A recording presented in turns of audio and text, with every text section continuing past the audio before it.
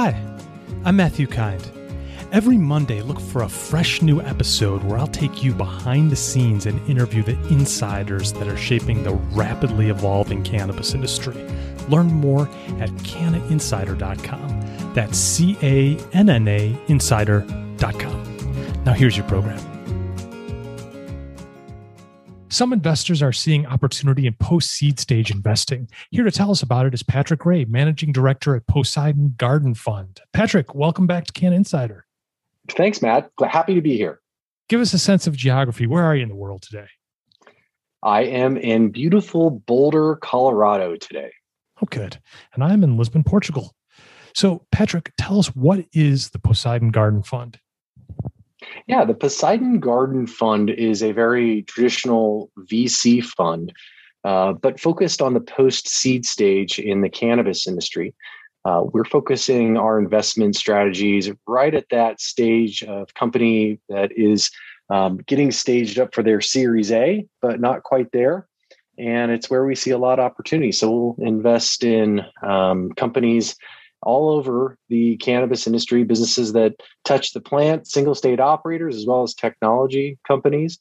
And, the Garden Fund is a collaboration between myself and Emily Morgan Paxia of Poseidon Garden Fund and the team there at Poseidon. So we've known each other since January of 2014, and we've always talked about working together, and here we are. Listeners may remember you from earlier interviews as the founder of Canopy Boulder. Can you talk about that? Absolutely. Canopy Boulder is the leading business accelerator in the cannabis industry. We founded that back in 2013 and, followed the model defined by Techstars of a very actively engaged business accelerator. We make investments, run companies through a 13 to 16 week in-person accelerator program, take equity positions and help them raise capital and grow their businesses. And over the period of time that I was running it, we invested in 115 companies, including firms that you might have heard of, like Front Range Biosciences or Work, the payroll processing firm, or BDS Analytics. Great. And who's running it now? We're actually actively hiring for the person to lead the next accelerator. So if you're interested, please do reach out to me on LinkedIn, and we'd love to talk. Okay. And we can get more of that information at the close of the interview, how to contact you. So we have a lot of people listening to the show that are investors or want to be investors, but don't really have the lay of the land of what the cannabis industry is. How would you frame the investment landscape for them in a way that's kind of digestible and highlights the most important things? Oh, that's a big one. There are so many opportunities to invest in the cannabis industry, from public equities, retail investing in some of the largest companies in the industry, multi-state operators like Ascend Wellness and Cresco Labs and Green Thumb Industries, to crowdfunding of cannabis startups through platforms like Seed Invest, or micro ventures. In between, there's early stage funds, there's late stage investment funds, all for accredited investors. And then there's real estate, there's business technology, there's product technology, there's hemp, there's CBD, and then there's the businesses that have to get state licenses to grow, process, and sell THC. I've probably missed something there, but the landscape is as big and growing as are the companies and the industry at large. Okay. You mentioned Seed Invest there, and I know I don't know personally, but I know the gentleman, Jeremy Allaire, who runs Circle, the largest stablecoin company. They bought Seed Invest. Do you hear anything about stablecoins or blockchains or different crypto assets being used to raise capital, or is it still too early for that? Here and there, we've heard of companies utilizing cryptocurrencies and coins to raise capital. It's certainly not the norm. It's more of an anomaly that we hear about, but it has happened as these cryptocurrencies and coins have generated a lot of value over the years, and some entrepreneurs will accept them as investment. Okay. So with the Garden Fund, it sounds like you're taking elements of Canopy Boulder, your background there, integrating them into the investment world and startups. Can you talk a little bit about the dovetailing there? I think as people evolve in their careers, they take lessons and learnings from past experiences and parlay them into new opportunities. Canopy Boulder is a very defined and established model of a business accelerator, and it required in-person presence for the companies to come to get investment from Canopy Boulder and go through our program. I through that process learned a lot. As the companies learn, I think we learn as well.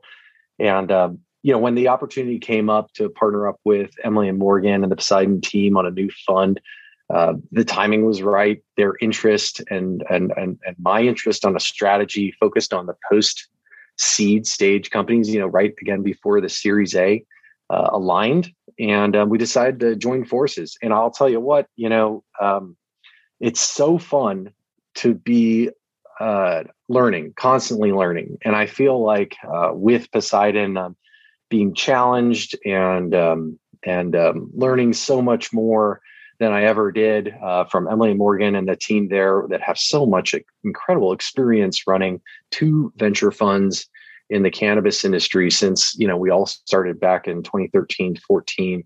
It's really inspiring. And I wake up every day really excited to, find the next company that's going to become, the Ascend Wellness or the GTI or the BDS Analytics in the cannabis industry. So this kind of a sweet spot you found. Initially what happens if you have angel investors come in, they kind of is it typically a convertible note where they'll say, hey, I'll give you this money. And eventually when a venture capitalist comes along and values your company, well, look how much money I gave you. And I'll be part of that valuation. And you're coming in usually after those angel investors when the business has a little bit more, just a little bit more traction. It's less of an idea and more like, okay, we're doing something now and something's happening. Yeah, absolutely. Typically startups in the cannabis industry begin with an idea, a couple of founders, they divert some of their resources towards starting the business, raise some money from their families and friends, perhaps go to an accelerator like Canopy Boulder or elsewhere, angel groups to get some seed capital.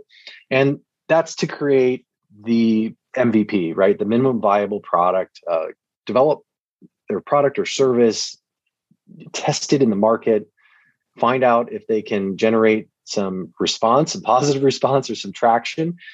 And it's at that point that we're very interested at the Garden Fund in engaging with these companies and potentially making an investment.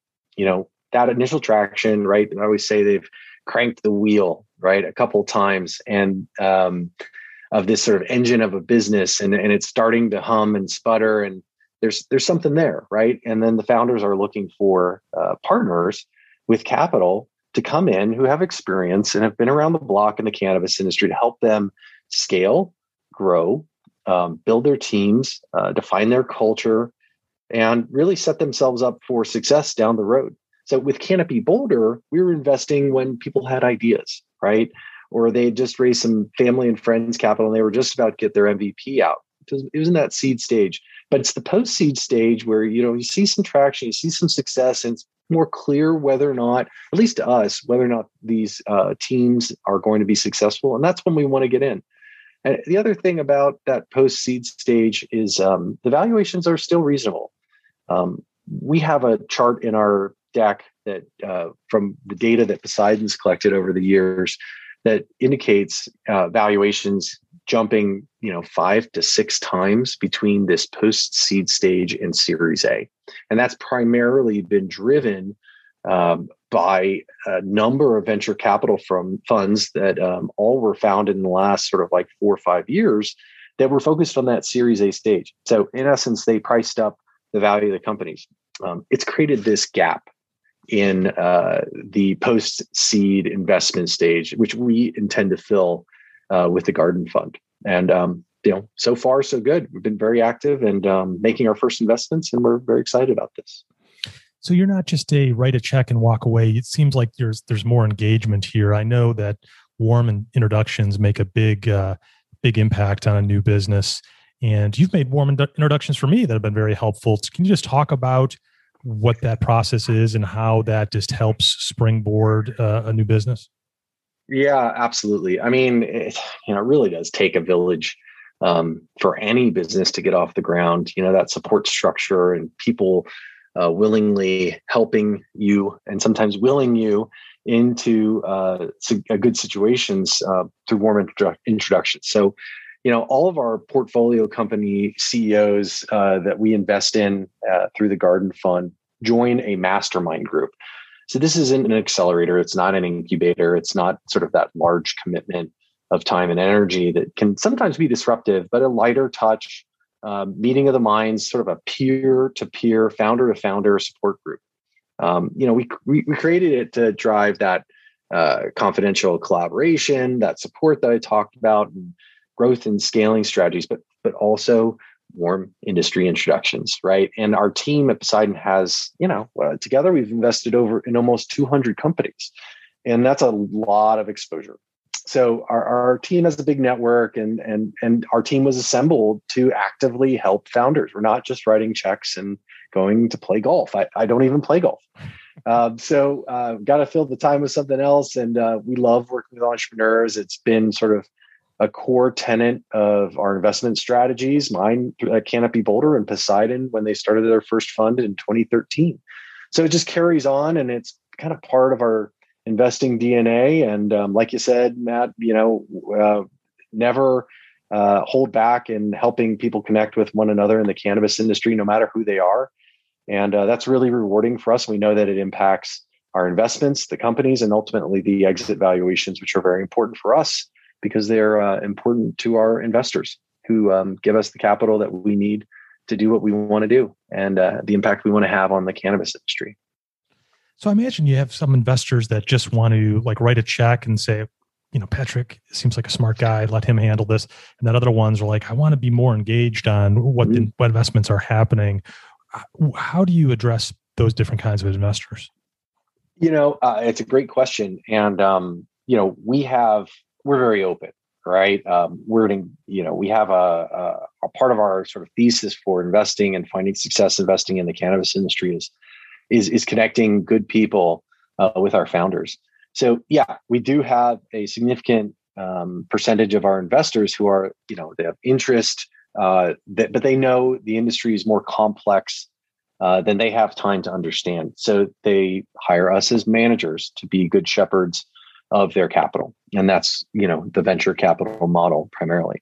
But, we do have opportunities for investors to engage with our companies, right? We're not just writing checks and sitting back. We're engaged. And if they do have skills or specific expertise that will add value to the teams, absolutely, we engage them with our companies. It would be wrong not to, frankly. But it's a delicate thing, and it's often more time than many people, a lot of investors expect. So we want to make sure that they're cognizant of that commitment, and they're ready to go and help out these companies. So we do that a lot. So let's say you make an investment in a startup. Do you then earmark some funds for follow-up investments for the ones that are really getting traction, or how does that work? Yeah, absolutely. Absolutely. We are earmarking half of the fund for our initial investments and then half of the fund for follow-on rounds. So yeah, we'll make 20 investments, maybe $500,000 to $1 million each in the companies that we're going to get behind, and then see how they develop. And for those who are the top performers, we have more capital to invest in that Series A and B and beyond. But in addition, our investors in our fund, the LPs, they've proven to be active and very interested in follow-on opportunities. So we will set up SPVs, special purpose vehicle, to invest in the companies in the later round. So, we have capital for that post seed, Series A, maybe a little B. But if they go longer, we can help bring in more larger investors into the companies to continue funding their growth all the way to exit. Okay, so Patrick, you have a background in the nutrition and supplement space. What trends do you see now, kind of deja vu all over again, where you're saying, hey, I kind of saw this with the supplement space, and it seems to be happening in the cannabis hemp space now? And anything that you can focus on for Absolutely. us? Oh yeah. And this is it's so clear to me, but I don't see a lot of chatter online or investment activity around product technology. So product technology is an area where we haven't seen a lot of investment, but we believe it's going to fuel the next stage of the cannabinoid industry's innovation cycle. I saw this happen in the nutrition and dietary supplements industries in the late 90s, early 2000s. Frankly, consumers continually want a better, more consistent, more reliable product and experience, right? It's like a product promise that we make in our marketing and our vision. And sometimes it doesn't always connect, right? The products don't work as well, or they're inconsistent. But a great cannabis product is not a destination, right? It's a journey on a continuum that's rooted in continual investment in R&D and innovation. There's a lot of opportunity there to make things, again, more bioavailable, more efficacious, more consistent and reliable. And I think that's what we're going to see driving the next stage of growth. Now, is there a particular investment that you've made with the Garden Fund that you want to highlight to give us a kind of flavor of what's going on? Yeah. Probably by the time of this podcast airing, we will have announced our first investments in a business technology platform that serves the multi-state operators, order ahead and point of sale system that's just a better alternative to the existing offering out there. And the second investment is into a single state operator in a limited license state that has incredible assets, great locations for the dispensaries, and a very large license, the top license, the largest license one can get in that state for cultivation. And it's sort of like it's not only that these are great solutions or products or companies, but we're able to target them for investment at the right stage, right before the dispensaries open, right before the first shovels in the ground at the cultivation, just as this business technology company is starting to close other multi-state operators and expand into other states. So and these investments opportunities are often coming to us from referrals in our network, right? We've invested our time and energy running around the country and the world, making investments and getting to know people, and built great relationships. So when these people that we've invested in and we've worked with over the years find good companies that fit our profile, they pick up the phone. We're very lucky to have an incredible network effect to help drive our deal flow in the cannabis industry. And with the Garden Fund, we are aggressively taking advantage of that network so that we can, capitalize on it for the benefit of our fund investors. Now, for seasoned cannabis investors, they probably heard you say limited licenses, and they know exactly what you're talking about. But for the benefit of new investors and listeners, can you talk about why that's important? Absolutely. There are states where it's sort of wide open. Most anybody, or the hurdle for getting a license for a dispensary or manufacturing facility or cultivation is very low. Colorado is a good example of that, where there's not a lot of limits put on the number of licenses that the state is going to hand out. And as a result, the valuations, it's like supply and demand. There's larger supply of companies out there. So the demand when there's an acquisition is lower. That means the valuation multiples for companies that exit in, say, Colorado are going to be lower because it's a sort of wide open adult use state. Now, a state like Massachusetts, where it's a limited license state, they've only issued so many licenses for cultivation, only so many for dispensaries, only so many for processing and delivery, right? So if you're able to win a license in that limited license state, right, the supply of licenses from the state is lower. So the value of them is higher on the market because there's more demand for those assets from the multi-state operators or investors, and that's a very clear. It's not a new strategy, but it's the strategy makes much more sense now for investors to go into the single state operators in limited license states because there's a lot of institutional capital flowing into the multi-state operators and later stage businesses in the cannabis industry.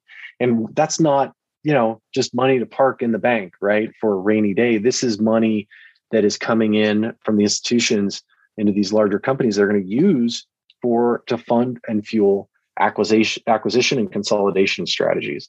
So, our strategy at the Garden Fund is very clear. We're investing in the post-seed stage where we can get the greatest value in companies that are going to, disrupt and be valuable assets in the industry and become acquisition targets and in the short term. We're trying to take all the lessons we've learned from, 7-8 years investing in the industry and seeing so much happen and the cycles happen and raise a fund that is timed right for not only investment, but exit in the cannabis industry. Now, Patrick, you've heard so many pitches. I can't imagine how many. If you were sitting down with a founder that was prepping his or her first pitch deck, and they're about to go out and say, "Hey, I need some pointers here, Patrick." What would you say one do and one don't? It's a good question. I think the do is to make sure that your pitch and narrative is cohesive with your financial model and your planning. A beautiful pitch is not going to do it. You really do have to have a full data room of that sort of is cohesive and logical, and the narrative is consistent, right? So if you're saying you're going to grow and double in size in 3 years in the financial model, I want to see investments in marketing and sales in year 2, right? That will pay dividends to the company in year 3, right? So that's definitely one thing that I'd say you absolutely have to do. One thing that I would say you absolutely don't want to do is be apologetic, right? This is an opportunity. Go in there with confidence. You're presenting a great opportunity for the investors if you've done your work. And I think there needs to be more confidence displayed by entrepreneurs in the cannabis industry, not arrogance, right? There's sort of this comfortable confidence that we like to see in our founders. They're ready for the challenge. Their eyes are wide open, and they're not apologizing for, digging in and going for it. I mean, it's something, it becomes very apparent when you have sort of a meek founder that comes in and they don't feel, completely comfortable. There's no reason to continue the meeting. Come back when, you feel more comfortable. Maybe you've done some more work. You engaged with the industry a bit more. You learn more, and we like to see that. Now, there's some founders that think they have to have all the answers right now. And you can see kind of a panic go on when they're like, oh my gosh, I have to come up with an answer, even though I don't know what it is. So it's perfectly acceptable to say, I don't know. I'll find out and get back to you. Yeah. It's that confidence and sort of self-awareness to say exactly that, Matt. I mean, very often I don't have the answer. And I like to see that in our founders, that sort of humility, but the confidence to admit it, right? Yeah. That goes a long way because look, if the future was so clear in the cannabis industry, everybody'd be diving in and launching businesses. And one of the challenges is that it's not always that clear, and you need to be very in tune with the industry and have your radar on, because you will have to pivot. You will have to zig and zag every once in a while and overcome those moments that every founder has, every team has, where you're faced with adversity and power through it. And, those that are aware of that and have the confidence and understanding that's going to be part of the journey, they definitely have more success. So is there anything that a founder typically does that you think's not important, but they seem to think it is, like the color motif of their pitch deck or something? And they're straining over that one detail, and you're like, it can be black and white. It doesn't matter. Like, what is there anything you see like that over and over? Hmm. Every pitch is different. Every pitch person approaches it differently. Gosh, yeah. I would say that the one thing that I like when I hear a pitch and really catches my attention is when the founder or the founding team has done a listening tour for their target customers, right? So if they're developing a point of sale software, right? And Kyle Sherman of FlowHub is a great case study here. Before he started FlowHub, he went and worked as a bud tender at a dispensary, right? So he got to know what it's like to be a bud tender and what tools they use and where the shortcomings are. And that really informed his decision to launch FlowHub, right? And join the industry in earnest. And, we had another founder, Henry Finkelstein of Cannabis Big Data at Canopy Boulder, do that.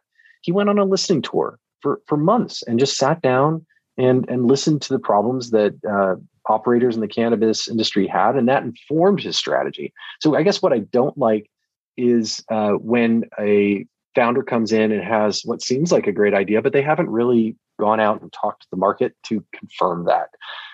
There's a lot of great ideas. Things sound, ideas that sound great, but either the timing's right or the market won't pay for them, and they just don't know that. And it's a shame, right? Because it just takes a little bit of effort and connection. So when we see that a founder has done that, that's a big plus. Yeah, it's kind of bridging that gap between what you believe to be true and what's actually true. Like they're saying exactly what their pain points and opportunities are versus what you thought they are. So you get validation and say, oh, I heard this over and over again. I can almost finish their sentences because the last 3 dispensary owners said this. Yeah. And that they'll pay for it. Like it's an acute problem. They're aware of it. They want to solve it, and they will pay someone to help, or a company to help solve that problem. There's a lot of problems, right, that you just let go and you don't deal with. Mason Levy, who one of our founders at Canopy Boulder, now runs a business called Swivel. It's a chatbot business, very high tech stuff. He always said, there's some fires you just got to let burn, and we see that in the cannabis industry. There's a lot of challenges. This isn't easy, right, to run a dispensary or to run a grow or run a single state operation. And you're not able to solve every problem that comes up right away. You got to let some of those fires burn. So, as that type of awareness, getting to it's a problem and these people will pay for it, that makes a big difference. Okay. Now, for a listener that's, comfortable with their Schwab account, their Fidelity account, their Vanguard account, they log in, they see the balance, they're happy. They're like, what is putting money into a cannabis fund going to do for my portfolio? How should I think about it, and position sizing and that type of thing? Yeah. Well, when I think about all venture capital in the cannabis industry, what I think about is the potential. It's high risk, but it can also be high returns, right? You're investing in privately held companies. They're not liquid, right? They're at a stage perhaps where they could succeed or fail with or without the right help and support. So there's definitely risk there, but the reward is the 10x returns that I think a lot of investors looking at the cannabis industry, kind of assume that they will get. And, it's become as the industry grows and you have these larger multi-state operators, they're great. They've earned the right to have these billion-dollar valuations. They've done it. They've put together the assets, across multiple states. They're operating. We're seeing great, incredible growth, but they're at that stage where they're already public. An investment, you may not get a 10x in a company like that's a publicly traded multi-state operator. You might get a 2x or a 3x. Right. But I think a lot of investors who join the cannabis industry, they think about the cannabis industry in the way that we do, and they want the bigger returns. So investing in venture gives you that opportunity where you can get a 10x, with the investments. Whereas in some areas in the later stages, it's just not part of the math doesn't work out, right? They're not going to grow by 10x in a couple of years. But in venture, you can still achieve those rates of return.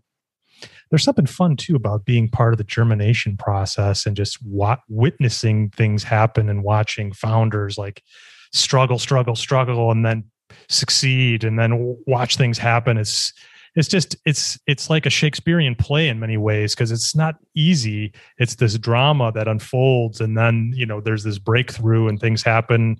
But when you look back, it was like, wow, that was quite a story, quite a journey. It can take 5 to 10 years too for sometimes these things to unfold. Also, it seems like, having it be illiquid in some ways causes less anxiety than looking at a ticker every minute on your screen. What do you think about that? Yeah, investing in a venture capital fund like the one that we have, we're very open and transparent with our investors. So, I always say there's in the cannabis industry, you can be in the stands, right? Or you can be on the sidelines, or you can be on the field. When you're a venture investor in a fund like the Garden Fund, I mean, you're on the sidelines, and we're on the field with the founders. I mean, it's a big difference, right? You're a lot closer to the action. And like you said, yeah, there's a lot of growth and development and evolution and innovation in these sort of post-seed and Series A companies. It's really exciting, and it's challenging, right? You get to see the challenges that you maybe don't see when you're investing in just a publicly traded company with a very sort of curated and crafted narrative from the CFO and the PR firm, right? It's very different. And for me, and that's not for everyone. I really enjoy that journey that the founders go on, and I think all of us, the Poseidon Garden Fund, feel like we can contribute to the success of the companies. Get just an introduction, right? An introduction that would take a founder a month to get, we can do in a week. And, the access that we can provide them in a day that might've taken them a week. I mean, it all makes things way more efficient for them. And that's a big part of what we're trying to do here, and be active with our investments. Well, Patrick, you've been on the show a few times over the years, so I have to come up with some new personal development questions for you. So you live in a special place in Boulder. What is one thing you most love about living in Boulder, and one thing you miss about when it was smaller? Well, one of the things that I love about Boulder is the easy access to outdoor activities and recreation. And so that's a thing for me. I get up almost every morning, the crack of dawn, and get out on my bike or take the dog on a trail run. And that really energizes me and helps set the tone for the day. So I love that, the foothills are just a few blocks away here in Boulder. And so that would be my answer to the first part of the question. My answer to the second part of the question, Boulder has gone through a high growth period. And, a lot of people, they like to complain about how that growth and it bugs them. And, it really doesn't bother me. I don't really mind the traffic, but then again, I used to live in Chicago and have to deal with the traffic there, and San Diego and have to deal with the traffic there. So, there's not a lot that bothers me about Boulder. I really do enjoy it. Oh, that's good. The bike paths were my favorite thing when I was there. I really enjoyed the bike paths everywhere.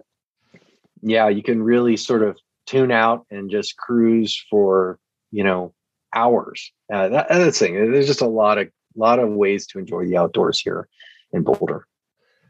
What's one trend you see in the cannabis industry that you think the market is not appreciating enough? One trend in the cannabis industry that the market is not appreciating enough. I don't know. That's a good question, Matt. I mean, we used to sort of scratch our heads on why there was so much capital going into the Canadian market, right? And that sort of fixed itself.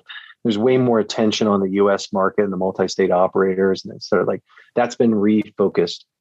One thing that I think perhaps the market is not appreciating right now is the fact that, there's so much more that's been figured out in the cannabis industry on how to run these licensed operators. Back in 2013, 14, when we started our efforts investing in the cannabis industry, me at Canopy Boulder and the team here at Poseidon, was, the operators really didn't know what they needed. They were just trying to figure out how to stay in business and supply the market and serve the market. And there wasn't a whole lot of refined awareness of what business technology and services they need, that has changed completely.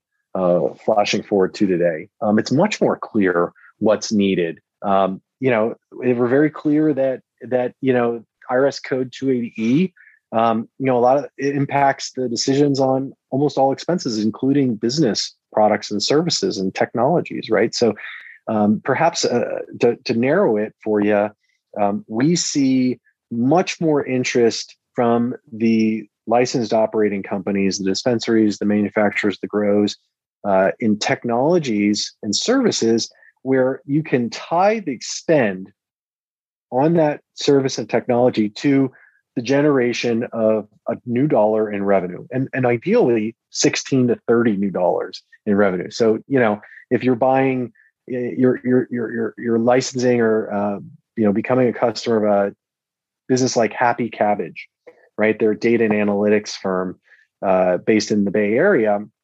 When a company brings them on and pays them $1, they can directly tie that $1 spend into 16 new dollars in revenue for that company. So, because you can't deduct the expense of that $1 you spend on Happy Cabbage from what you're going to use to calculate your taxes, you got to make sure these expenses on technology are really driving the business forward.